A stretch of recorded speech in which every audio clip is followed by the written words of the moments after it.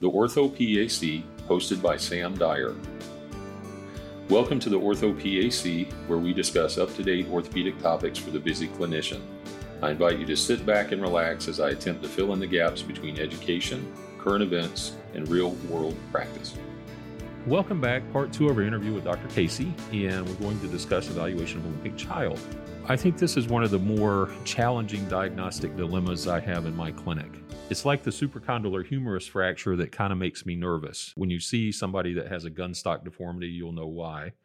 So you really don't want to miss that. And same thing with the kid that wakes up and just refuses to bear weight. No trauma that anyone knows about. And they're just hopping around and they're not able to tell you what's going on. I see it all the time with parents or somebody else has the child on their lap going down the slide and the leg goes under their hip and they get a toddler's fracture. I've seen those maybe hundreds of times. What do you do when the kid comes in, is limping and you can't get a great history? How do you start? Well, I do get a good history. So I think the history is super important. And just for all the reasons that you talked about with the slide or trauma or not, because I think a lot of times actually they come in limping and the parents blame it on an injury when it's not an injury. That's just a red herring. So I want to make sure you don't get fooled by this history of trauma. Mm-hmm. Sometimes in the parent's mind, they will think, oh, they fell and it was 3 hours before their nap, but they were running around between the fall and the nap and then woke up with pain. But they won't tell you that unless you really specifically ask. So after the fall, were they walking? Oh, yeah, they were running around. If you don't ask that, you won't know. And so you'll be on the trauma pathway when you need to be on the infection, something else pathway.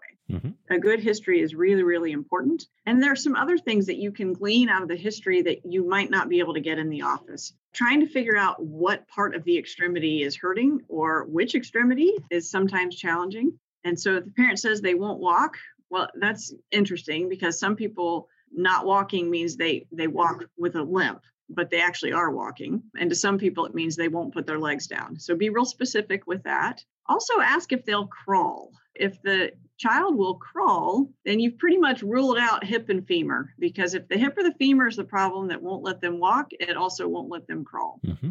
So I think that's helpful to ask the parent, well, will they crawl? That is kind of the beginning of my conversation, is getting a good history. And then, of course, you jump into the physical exam. For the physical exam, you really have to get what you can based on, if the child's really sore, you try to keep them as comfortable as possible. So if they're in mom's and dad's laps, you're basically trying to see if you can move joints without upsetting them. So I try to start in the area that I don't think the problem is, just so I can get a baseline of, okay, this child will let me wiggle toes or move arms or things without screaming at me. Sometimes they scream the second you walk in the door, and it's very difficult to get a good exam. But a lot of times you can manipulate a little bit, and with treats and snacks and pretending you're not examining them and playing this little piggy went to market and things like that, you can get a decent exam. Mm-hmm. So I start usually with the feet. And while I'm looking at the feet, sometimes I'll give a little hip motion. So you can check a little inward rotation of the hip. That's the one that's usually going to trigger something if they've got septic hip or transient synovitis. So you start playing with the toes, they handle the toes, and then you inwardly rotate the hip and they scream, it's going to be the hip. Mm-hmm. And then I just kind of work my way up. If I've ruled out hip and toes, then first metatarsal is a common injury site. And then, of course, tibia for toddler fractures. And all the palpation is also great for infection. Because infection, usually you'll know when you get there. Mm-hmm. It helps with increased warmth and finding swelling. But range of motion, again, is always the key. So a swollen joint does not move normally. And in little kids, sometimes they have so much chub, you really can't tell what's swollen. Sometimes even knees are hard to tell in little kids. Be aware of subtalar range of motion. That's not an uncommon place for an idiopathic arthritis to present. So subtalar and ankle can cause a child to limp. And then, of course, you check knee, hip, and also make sure you palpate spine for discitis. That's super important. And obviously, if you can get the child to walk or crawl or move around the room, that helps you a lot just with observation. So that's where I start. And then I get images. And so for imaging, we just start with a routine hips to ankle AP evaluation. Mm-hmm. Just kind of a screening x-ray to look at everything and minimize the radiation dose. And yeah. Mm-hmm. And then I fine tune it based on my physical exam. Mm-hmm. So if I'm worried about the hip, then we end up with a frog pelvis. Always include both hips. So even if you're only worried about the one hip, in children, skiffy, Perthes, transient synovitis, whatever it is, if you have a worry about a hip, you get AP pelvis, frog pelvis radiograph. You always want that other side to compare to. Let me interrupt you just for a second while we're moving through our list. So transient synovitis versus infected hip. What are your thoughts on that? How do you know? What do you do? Does everybody get a lab? Do you have to send everybody to get their hip tapped, which is obviously traumatic in this child? So what do you do? You also are asking a bunch of questions to figure out what else is going on. So are there any other symptoms? Is the child sick? Were they sick 2 or 3 weeks ago?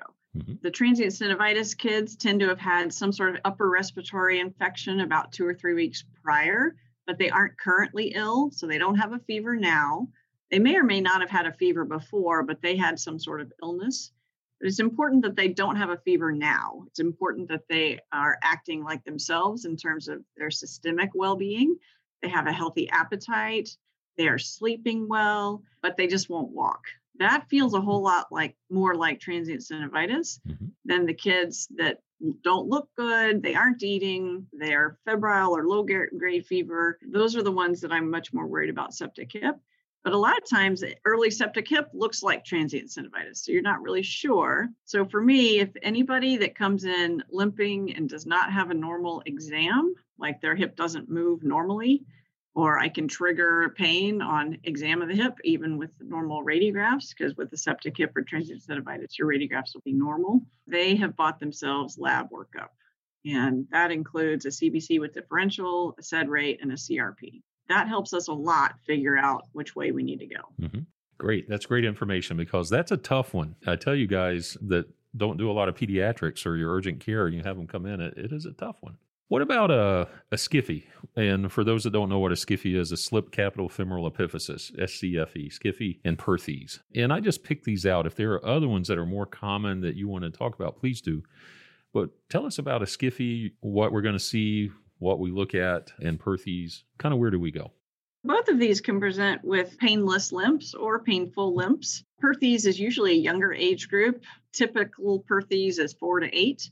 And a SCFE is going to be a teenager. Typical SCFE is kind of 11 to 14. And they're usually different patient populations. Perthes is going to be hyperactive, skinny boys, but not always. Mm-hmm. Nowadays, especially, I see overweight Perthes as well. And SCFE tends to be heavier kids, though not always. So you have to make sure that you're careful about that. The most important thing, I think, is to not miss thinking about it. And so when kids come in complaining of knee pain, which they frequently will, you absolutely have to evaluate the hip. 100% of the time, if a child complains of knee pain, and I don't even care if they have a knee finding, evaluate the hip. I had a patient in my practice who had been seeing an orthopedic surgeon for 10 months for this recalcitrant Osgood-Schlatter's.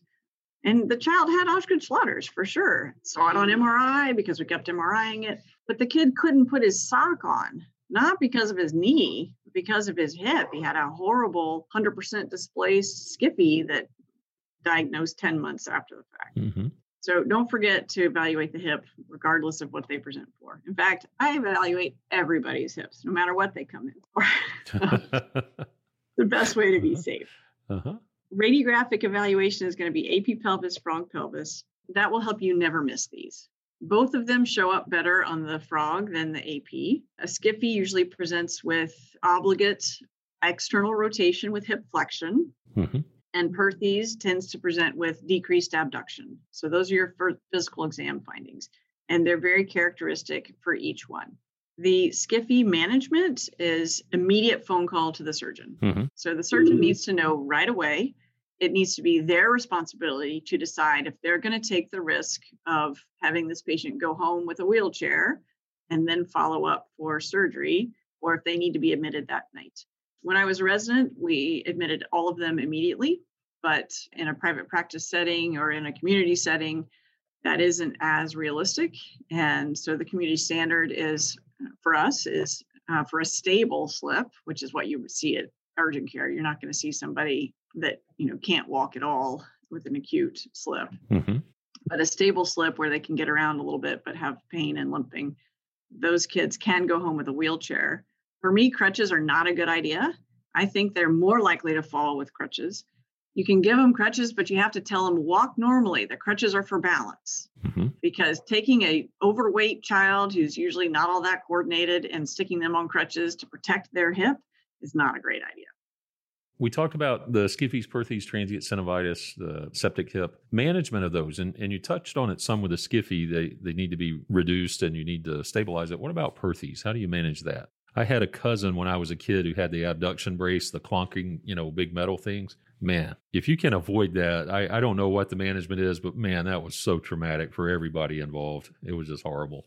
Perthes is terrible. The course is so variable that I can't even begin to tell you what to tell your patients to expect from their surgeon, because some Perthes does very, very well and we never do anything. And some Perthes is so significant that the child ends up with many interventions, finally hip replacement when they're a teenager. So it's a wide variety.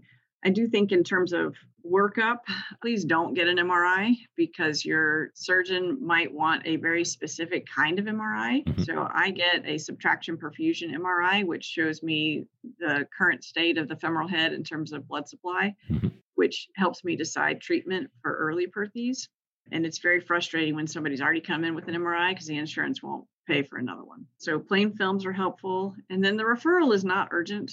I'd like to see them within a week or two, especially since the parents are flipping out. But it's not like a Skiffy where we absolutely have to know. And I'm happy to work them in more for emotional support. But in terms of physical, we usually just say, let's limit running and jumping. Go see your surgeon in a week or two. And they will talk about all the treatments, which include observation and therapy, bracing, the horrible Petri casting that you're talking about, where they're in that A-frame that they can't fit through doors, varus osteotomy, all that gamut of treatments. Dr. Casey, any other thoughts on evaluation of a limping child? Don't forget about cancers, and leukemia is kind of the main one not to forget about.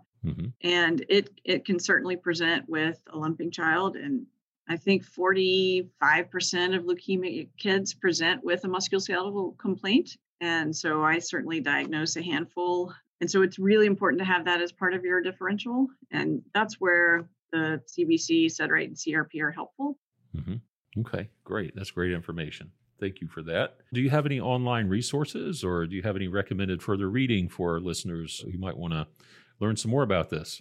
And by the way, before you answer that, Dr. Casey's coming to our Charlotte conference this year, and we'll be presenting on elbows and hopefully some other topics, some lower extremity injuries, I think. These things are always subject to change, but Dr. Casey will be there presenting, and we'll be recording her. So we really like having Dr. Casey to help us with this. There's a nice little article that is called Evaluation of the Limping Child by Dr. Burns and Dr. Mubarak out of San Diego, and it's at www.jposna.org, so Journal of POSNA.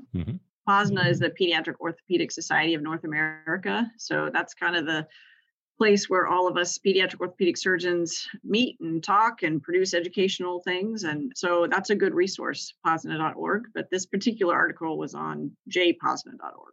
We'll also have that on our audiograms and social media and such. Dr. Casey, thank you so much for taking time to talk to us. Any parting thoughts? No, just thanks so much for having me. It's been a great time, and I appreciate all your work with this. It's good stuff. A lot of fun. Dr. Casey, thank you so much. Thank you for joining the Ortho PAC podcast. Extremities in the Carolinas, Trauma for General Orthopedics, Charlotte Conference, May 21st and 22nd, 2021. Check out the PAOS.org website for details.